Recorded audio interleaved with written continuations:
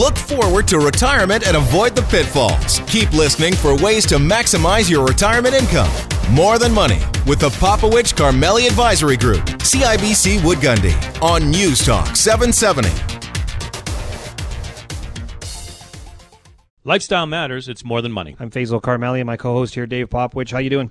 Well, I'm good, but I got to tell you that Alberta's feeling it, right? We talk to Alberta clients all the time, and this sort of the Alberta experience in the last several years is it's been tough. People are feeling this. Do you know we're actually growing our economy? Yeah. Do you know that we actually have expansion in this province? I know. It doesn't feel like it. It doesn't. So I think what the statistics state is not what we feel in our housing prices, right, in our pocketbooks. Wages, everything. Right? Job loss still happening. Except if you go to the mall or to a restaurant in this city. They seem to be full. They seem to be full. I can't find parking at Chinook, so I got to talk to them about that. Restaurants are busy. Yes. So there's some parts of the economy that I think are showing economic activity that would not give me the idea to believe we're in a recession. Right. But then there's other parts, and I'm looking out my window on Friday out of my office, and I see a whole bunch of empty office spaces in other buildings. Mm-hmm. Yeah, that feels like a recession. Well, so, we're going to ask Joe Ceci about that today. So you want to stick around for that? What are the plans to get this experience that we're having turned around positive and get that Alberta advantage going again? Right? Yeah, exactly. Alternative asset classes. We talk about 5 pillars all the time, and one of them is an alternative trading strategy. And institutional investors often, Faisal, are doing something very different than what you and I, we call retail investors, are doing in their portfolios, and they're using some different kinds of strategies to try to control risk, right? We've had lots of volatility. People are sensitive to that. How do you control it? Yep. And how do you still get returns? How do you give yourself a high probability of still generating the rates of returns we need given, whatever economic environment we're in? And we're going to talk to Tim Elliott a little bit about that alternative asset class and help from an educational perspective understand that there are things that go beyond just stocks, bonds, and traditional Correct. cash. Here's something that people are talking about, at least to me this week, Dave, was security of income. Yep. And I met with a couple that were looking for a second opinion, and they are 100% invested in the stock market because that's the place to be in the last 5 years. Mm-hmm. So they've made some good money. How'd they feel last quarter last year? Well, not very good. That's why they wanted a second opinion.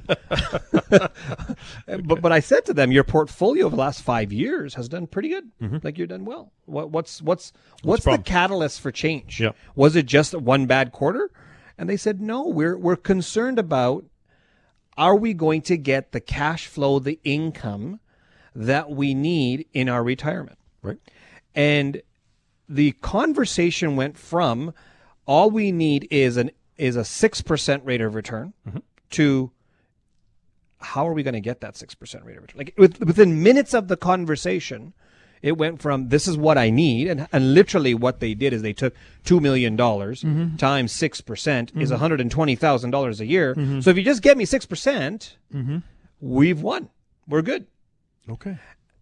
In theory, he's correct. Mm-hmm. And the reason why I say in theory is because we know that there is no 6% Government of Canada bond index to inflation that will give them the cash flow they need to retire securely. Right. So what's the problem? I mean, we talk about this in the seminar, and we can't do it justice in this time, but the time we have. But there's a very specific problem that a client has with respect to volatility when they start drawing on their portfolio. Yeah, in this case, they realize 6% is not guaranteed. Right. It's not an absolute rate of return every single year. Correct. And when you don't have that guarantee, increase the anxiety, increase the uncertainty, and what do you do in that situation? And that's where we start talking about our buckets.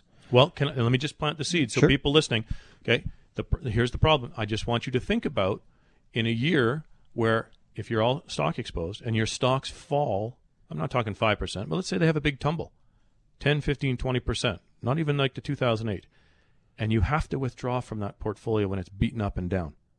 Okay, mathematically, just close your eyes and picture that. You've dug a hole, and you got to dig into that deep hole, and you got to dig some more out.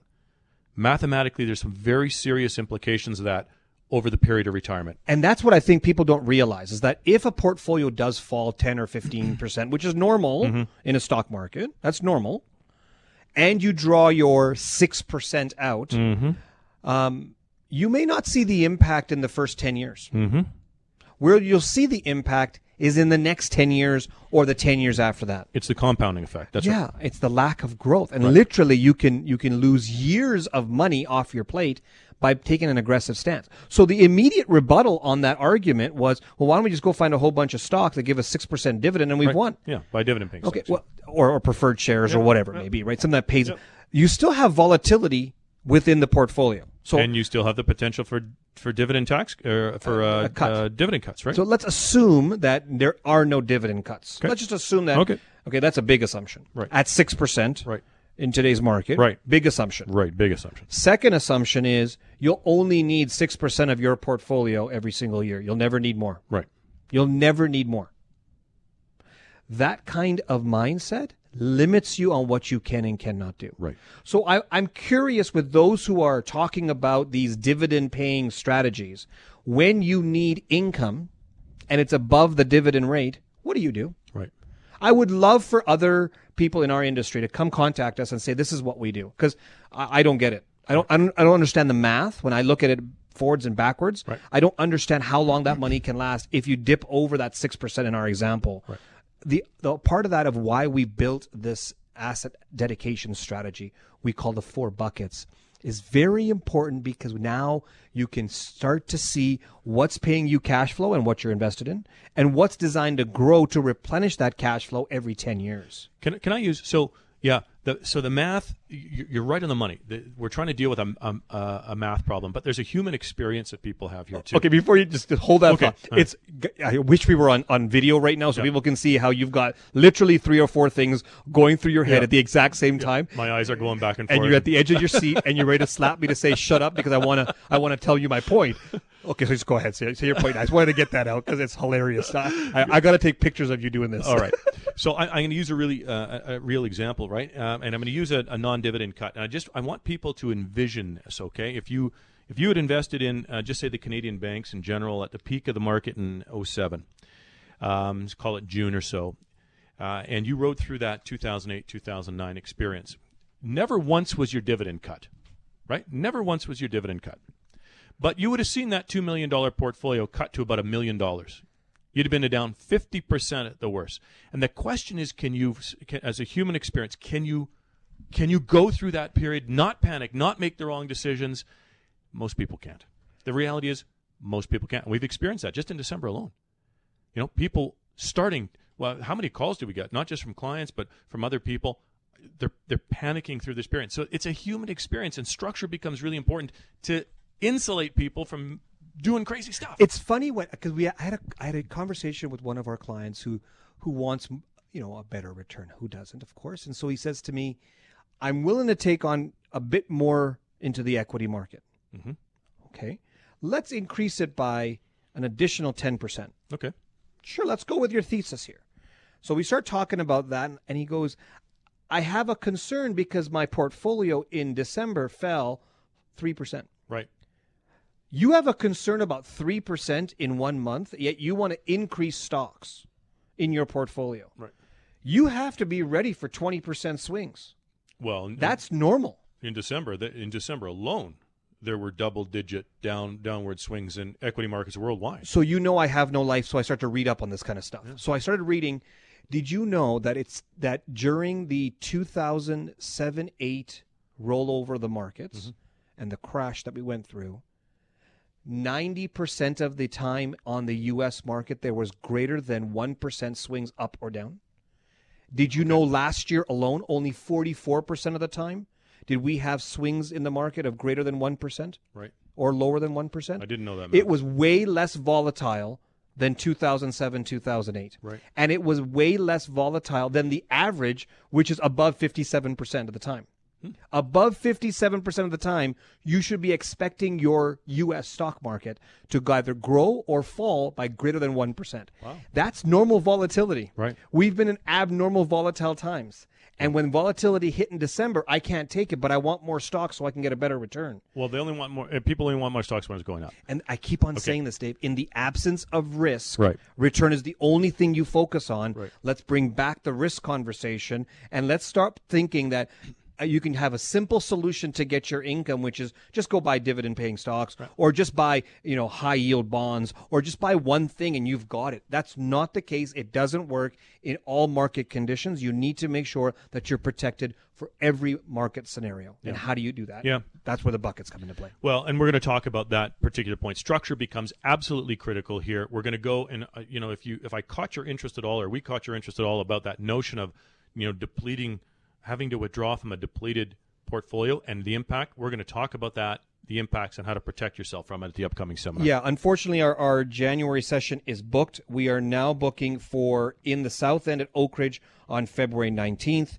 and in the North End at Crowfoot in March. You can go to our website at morethanmoneyradio.com to see more information, or you can give us a call, 966-8400. That's 966-8400. All right, stick around after the break. If you've been concerned about volatility in your portfolio, there are things you can do to help dampen that, minimize that volatility in dealing with alternative strategies. We're going to educate you about that on the next segment. Stick around for that. You're on 770 CHQR and More Than Money. Welcome back. You're here with Dave and Faisal on 770 CHQR and More Than Money. Faisal, we often talk about alternative asset classes. Yes. Right? So things that don't fit into the traditional asset allocation or asset definition of cash, stocks, or bonds, right? Alternatives. So lots of things that can fit in that category. You can have things like gold and commodities, and there's a whole bunch of stuff. But there's an asset class that we're interested in, and we follow along, which is called a market-neutral long-short strategy. Correct, yeah. And so when we talk about our 5-pillar investment strategy approach, one of the pillars is the alternative trading concept. Correct. Yep. And when you're looking at a alternative way to trade in the market, so it's not correlated to the stock market or has low correlation, those types of things, you don't have the volatility. That's why we brought it in, and we didn't think of this ourselves. We shamelessly adopted it from smart people like the Yale Foundation, and as well as other pension plans who've been doing it. So we wanted to bring the brains behind the operation onto our show to kind of explain what that is, and then what can we expect out of that kind of an asset class. Yeah, and just educate about what alternatives and alternative trading strategies are. We've got Tim Elliott joining us. Tim's the president of CC&L Funds. Tim, thanks for taking some time with us today.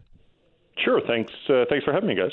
So let's just maybe talk a little bit about, I'm not sure I did justice to the definition of an alternative asset class. If you want to expand on that, feel free. But I want to get your thoughts to a layperson what this whole idea of a market-neutral strategy is. What is this alternative strategy, and why would somebody be interested in it? Sure, absolutely. So as you had said, Dave, alternative investments are simply investments that are not traditional investments, which would be your stocks and your bonds. And because these alternative investments behave differently than stocks and bonds, when you combine them into your portfolio, you end up with a similar return objective, but with a much smoother ride or less volatility. With a market-neutral strategy, as opposed to just buying the stocks in the market that we think will outperform and ignoring the stocks we think are going to underperform, we actually do a combination of buying the stocks we think will outperform and short selling the stocks that we think will underperform. And so we end up neutralizing the market. We own as many stocks long as we do short. And really the return from that strategy comes from the difference or spread in returns between our long positions and our short positions. Now, so walk us through a little bit about the theory behind that. And you made the comment, what will be music to people's ears right now, because we've had a lot of volatility at the last part of last year, smoothing out that ride. How do you accomplish doing that? Sure thing. Well, let's take our global market neutral strategy, for example. So we have a long-term expected return on that strategy of about 8%, which is about the long-term expected return from the stock market. Right. However, the risk or volatility of our strategy is about half of that of the stock market. And a good year in the stock market doesn't necessarily make for a good year in our strategy, and vice versa. 2008, for instance, was a terrible year for global stock markets, but was quite a good year for our global market neutral strategy. And so it's, as we all know, difficult or impossible to predict when each of these strategies are going to outperform. And so what institutional investors do is they combine stock portfolios, bond portfolios, and market neutral portfolios together, and therefore you cut out the highest highs, but also the lowest lows, and you end up achieving or giving yourself a chance to achieve your long-term objectives, but without the same kind of volatility along the way. Now, if risk is sort of and volatility is front of mind for a lot of people, we talk about this, the alternatives in this particular strategy having no correlation, Faisal said, to say the equity markets, the stock markets, even though the underlying investments are long and short stocks. Maybe, again, in layman's terms, the best you can, Tim, explain when an institutional investor adds a piece of this kind of a strategy to a portfolio, what does it do in terms of what does a non-correlation mean, and what's the experience an investor will have? Sure, absolutely. So in the investor's portfolio on a given day or week or year, they're going to have certain strategies and securities that are doing better and those that are doing worse. And unfortunately, human emotion tends to work at odds with sound investing. So when something is working really, really well, we want to own more of it. And when something's not working, we want to own less of it. But oftentimes that is, in fact, the wrong thing to be doing. And so because we tend to react poorly to these periods of maximum optimism or maximum pessimism, there's a real benefit if you can cut out those peaks and troughs from your returns experience. And so when you incorporate something like a market neutral strategy that has performed well over time, but performs well at different periods than stock and bond markets into your stock and bond portfolios, you end up with simply a smoother path. One thing about investing in alternatives is it like you mentioned, it does reduce volatility of the overall portfolio. But when you look at that investment, and we'll just talk about market neutral in general, what's the time or patience that a person needs to have with a strategy like this? Like, how long of an investment time period should you have with this kind of investment? Because there are times, like you've mentioned, and in recent markets, generally speaking, these market neutral or long short strategies have not done as well as the markets have, the stock market in Canada or U.S. Primarily the U.S. is what I'm referring to. But when you look at someone who wants to invest in this type of a strategy, how long should they be keeping it as part of their portfolio to actually see the results that you're mentioning? Sure, absolutely. So, because we are targeting a return above the risk-free rate, which might be 2% today, and we're targeting 8%, so clearly we have to take on risk to try and target a better return than simply holding cash. And so anytime you're taking on risk, that you're going to expose yourself to the potential to go down as well as going up. And certainly we saw that in the stock market, especially in Q4 of last year with markets generally peak to trough down somewhere in the neighborhood of 15 to 20% during that period. We do not expect the same kind of dramatic peaks and troughs in a market neutral strategy, but we do not expect it to deliver 8% every single year. That is not something that you can do when you're taking on risk. And so, to your question, Faisal, about time horizon, we would view 5 years or an average time horizon for an equity investor as a reasonable time frame to experience the benefits of this strategy. Important to keep in mind, though, because we are not taking any exposure to the direction of stock markets, if the U.S. stock market is up 30% and our market neutral strategy is up 8%, then that is we've achieved our objective. If the U.S. stock market is down 30%, we are still targeting that same positive 8% return. So again, very unrelated to the direction of the stock market, and also with significant less risk or volatility. And I think that's what we need to have a bit more of an understanding when investing in these types of alternative investments, is that it's not going to match what the market does. And so it is targeted for a return, and we're in the example you've used is 8%. That's an absolute return over a market cycle. That's important for people to know, because could you imagine, Dave, that if the markets were down negative, let's say 10% over a 5-year period, which is possible. It's happened in the past. And the market neutral strategy is positive, which is great. But if it's -5, it's still a failure in their eyes. Right. And that's, I think people have to understand that, because when it comes to portfolios, people benchmark or compare themselves to some sort of market out there versus what they really need. And I like the way that these guys, CCNL, do it for this portfolio, or how we use them in our portfolios for that absolute return over a certain period of time, and that's what we're targeting. So Tim, when you're meeting with institutional investors, now we're talking about the smart guys with big money.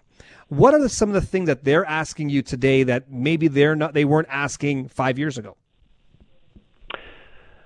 Sure, absolutely. So the good news with our institutional investors and some of the investment advisory teams that we work with that behave like institutions and incorporate these strategies is not a whole lot has changed. What is important to them to understand is, do we have the same probability of being successful in the next 5 years as we were in the last 5 years? Unfortunately, we all know we can't buy past performance, and so when you're investing with a given strategy or a given investment manager, what you're really trying to give yourself is the highest probability of future success.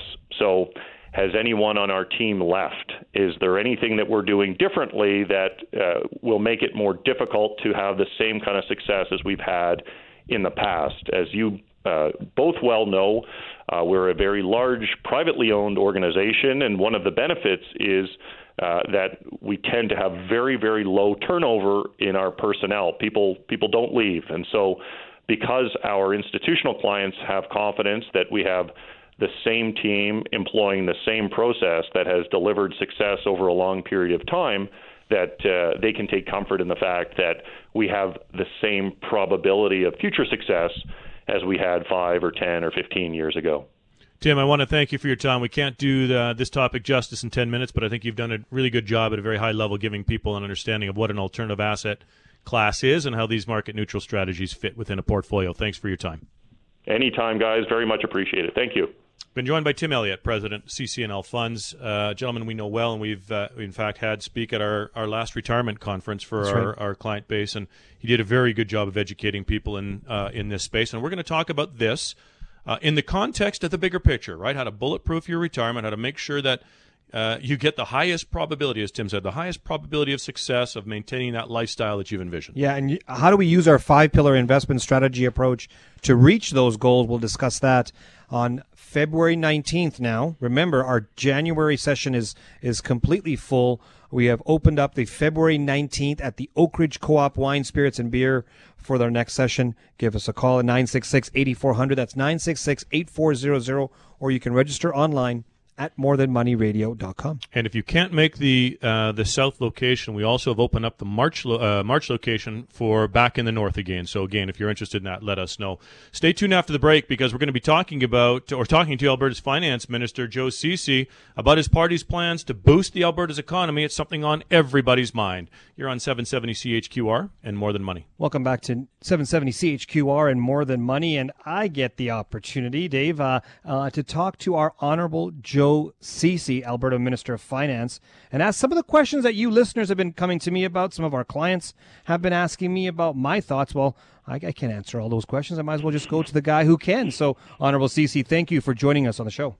Hey, it's my pleasure to be here. Thank you for calling. It's great to be on the show again. Yeah, we had you out last year. We're going to hopefully bring you out every year going forward. So I want to kind of just jump right into it. Let's just get the question everybody's asking about. We know we're going to have an election. We want to know what the platform will be from your party. How about you give us a bit of an insight on that one?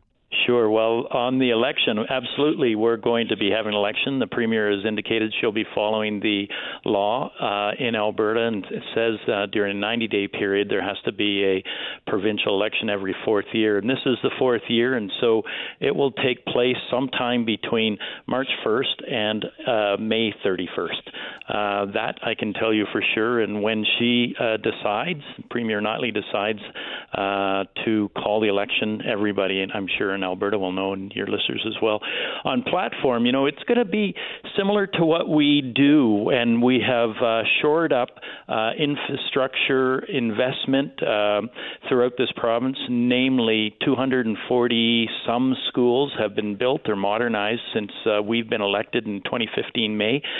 We have started things like the Calgary Cancer Centre, a $1.2 billion build, one of the largest building builds in this province ever by a government.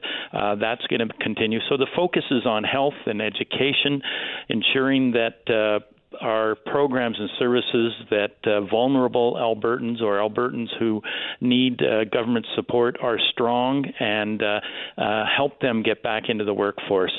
These are the things that, including AISH and income supports, we've recently indexed and raised those to assist Albertans who are struggling through the recession and into recovery that we're starting to see in bits and patches throughout this province.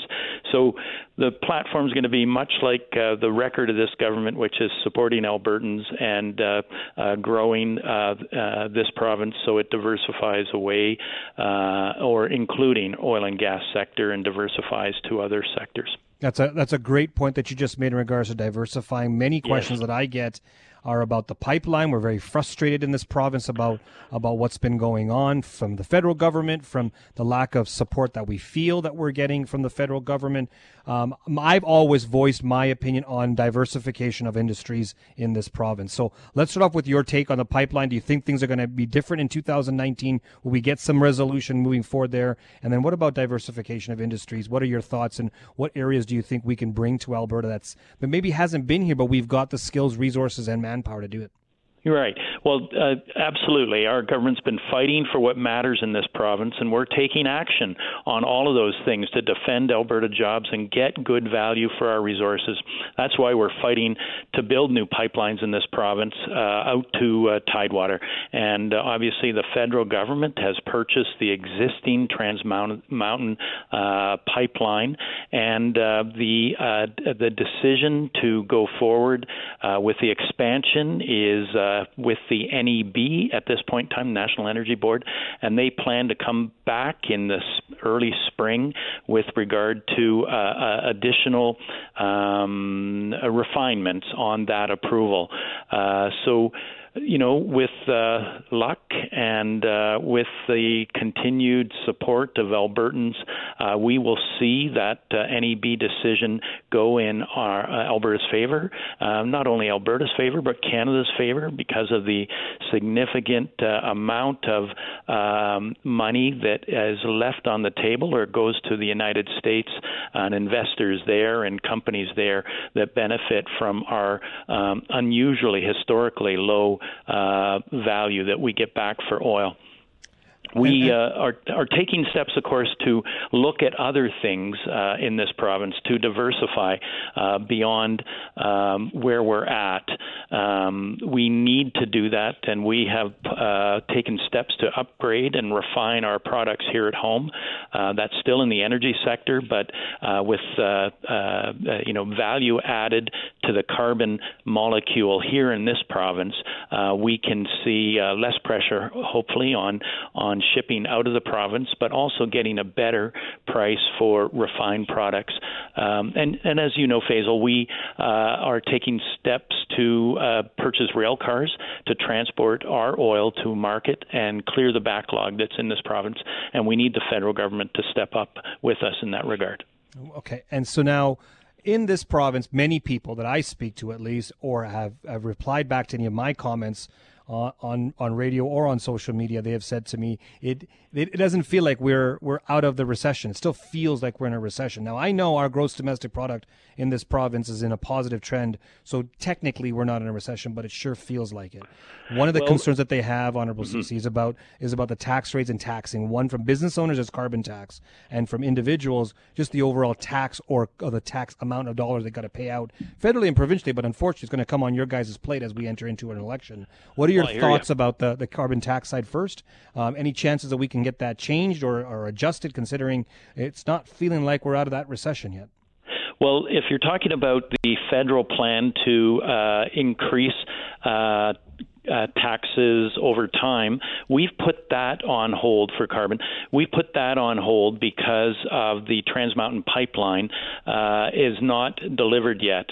We will reconsider the $40 and $50 that the feds want to get to by, I believe it's 2022 on carbon tax, if and when Trans Mountain is expanded, but it's not yet. We have, of course, the overall, we've got the lowest taxes in the country, $11.2 billion less come into this province relative to the next highest province, which I believe is BC in terms of taxation. On the carbon tax front specifically, we're at $30 a ton right now. There will be no change in that. What that helps fund, obviously, is rebates back to the low and middle income Albertans who currently pay carbon levies. That's about 60% of the families in this province get that carbon levy rebated fully back to them, even more than they expend. We also invest in the energy sector, so things like I was talking about upgrading and refining our products here at home come as a result of having those carbon levy funds collected and to be redeploying them to diversify our economy. We also are improving, phasing out of coal will help all of our health in this province in the future, and the carbon levy helps with all of that as well. So no, there's no reduction or elimination of the carbon levy as we're doing many things that benefit Albertans, including in Calgary and in Edmonton, the Green Line LRT expansion in Calgary and the Valley Line LRT expansion in Edmonton come directly from those carbon levies. That'll take cars off the road, make it less congested for everybody to drive around, and improve the quality of our environment and less smog. I want one more thing from you. When the announcement is made by the Premier for the election, I want you to come back on the show, give your position, because I think Albertans need to hear what you guys have to say, and we're going to have it against other parties. Sure. I think it's very important. And our demographic, people who are transitioning to or living in retirement, have, I think, a different viewpoint, a different concern than the vast majority of the population, as they are. I think they're a special group, and they need to get their voices heard. So I want to bring you back on the show after the actual declaration from the Premier. Well, that would be when the election's called. I'd be more than happy to come back on your show. You know, the most important thing as people get into an older age demographic, is their concern about health and health care. And as a party, as a government, we are not increasing any costs in that area for individuals. There's no premiums, healthcare premiums, and there will always be public health care for Albertans who need it, especially those who are seniors. Great. Thank you for joining us today, Honorable Joe Ceci.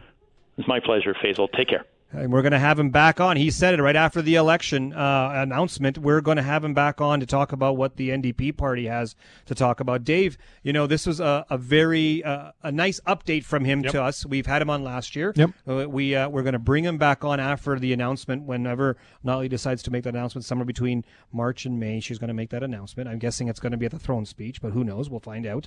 But we, you know, our listeners and our clients have some concerns, and I think one thing that he mentioned was healthcare. So I'm really interested in finding that out. Well, and you know, like it or hate it, he's accessible to us, and we'll get it straight from the horse's mouth in terms of what they're doing. And you're right. I think you said it exactly right. This is it's a unique group, right? There's unique needs that people have at retirement, right? Yeah, and this shows somewhat of a voice of that. So we can definitely address their concerns and go right to the people who have some political influence on this province. So I think it's going to be great. We are going to be having a seminar talking about what to protect in your retirement, the concerns. Healthcare, as Minister Ceci said, is a concern. We're going to talk about how do you protect your healthcare through your retirement, and we're going to have that on February 19th at the Oak Ridge Co-op Wine, Spirits, and Beer. Our January session is full, so you need to reserve for February in Oak Ridge, March in Crowfoot. Go to our website to register, morethanmoneyradio.com, or give us a call, 966-8400. That's 966-8400. And join us after the break We're going to talk to you about what's really happening in this market and how to make some money. You listen to 770 CHQR and More Than Money. Welcome back. You're here with Dave and Faisal on 770 CHQR and More Than Money. Faisal, we teased before we went to break about how you make some money in this market. I mean, volatility is scary for a lot of people. We've talked lots about that. But the fact of the matter is guys like you love volatility because you get mispricing opportunities. You get to buy stuff cheaper than you would otherwise get it at. So let's take this from a bit of a macro scale, and how you take a macro scale when it comes to this type of market is you got to look at how your conversations, especially when we're talking to the public or individual clients, how they're reacting. And we've talked to other advisors throughout the city, and they're hearing the same thing. People are nervous, concerned, and there are many individuals who are capitulating, getting out of the market, changing their investment strategy. So they're getting out for whatever reason. They may, in their own individual circumstances, feel it's the right thing to do for them, and it may be, but they are capitulating to some degree, which means they're selling with not regard to the investment, but to their personal circumstance. Well, or their emotions. Their emotions. Okay? Yeah. Could be one or the other, right? So when it comes to people just selling without looking at the fundamentals, then you are now mispricing what's happening in the market.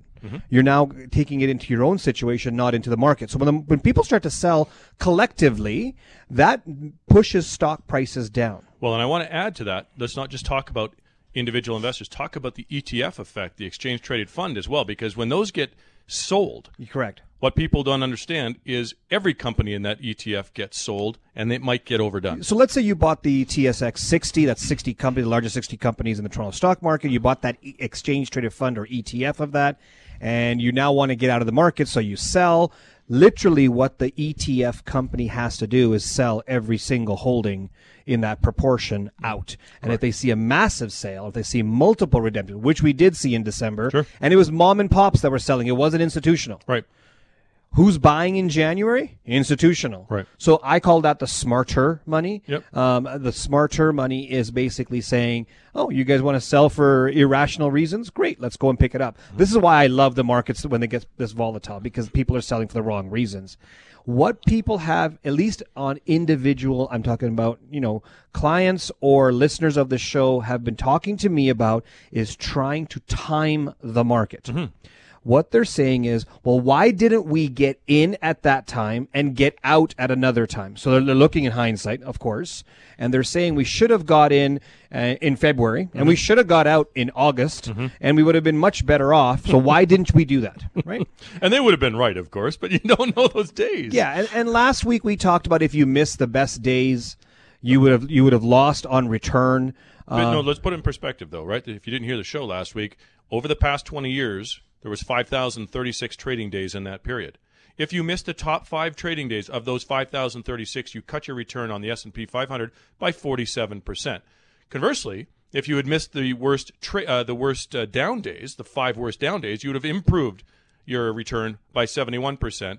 My point in this is 5 out of 5,036. You have to be absolutely precise. Correct. And nobody can do that. And I think that's where we have to kind of educate our listeners about market timing versus allocation of assets and the difference between the two. But if we take market timing off, Faisal, how do you take advantage of then? So if you're invested in a strategy, through this period, and equity markets fall, how am I going to take advantage of that? Okay, so equity markets, if I look at the U.S., because that's been where the news has been really focused on, we were 20% off the highs in 2018 in the month of December. So that's called a bear market. We've fallen, and then we've come back up halfway. So we fell 20%, and now we've come back up about 11% off the bottom. What that basically tells me is that there's been some buying and pricing in the market. So what you need to look at is your portfolio from an asset allocation perspective based upon your goals or needs. So we have a growth bucket. We have a typical growth bucket that meets a typical client.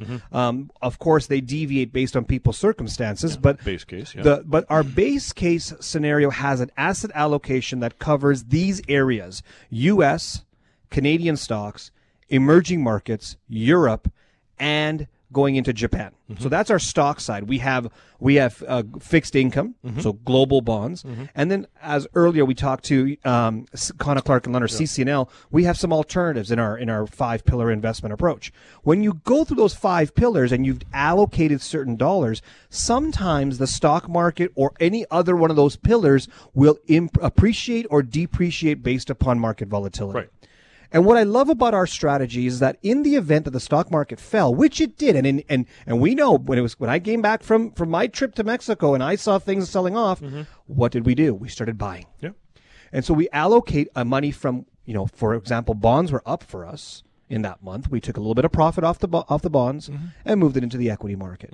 We saw that the U.S. was still doing better than some of the international sides. We took some money out of the U.S. and went into international. Right. And so on and so forth. And I think that's where over time, over let's say any 5 to 10 year cycle, you will start to nibble away at those opportunities. Right.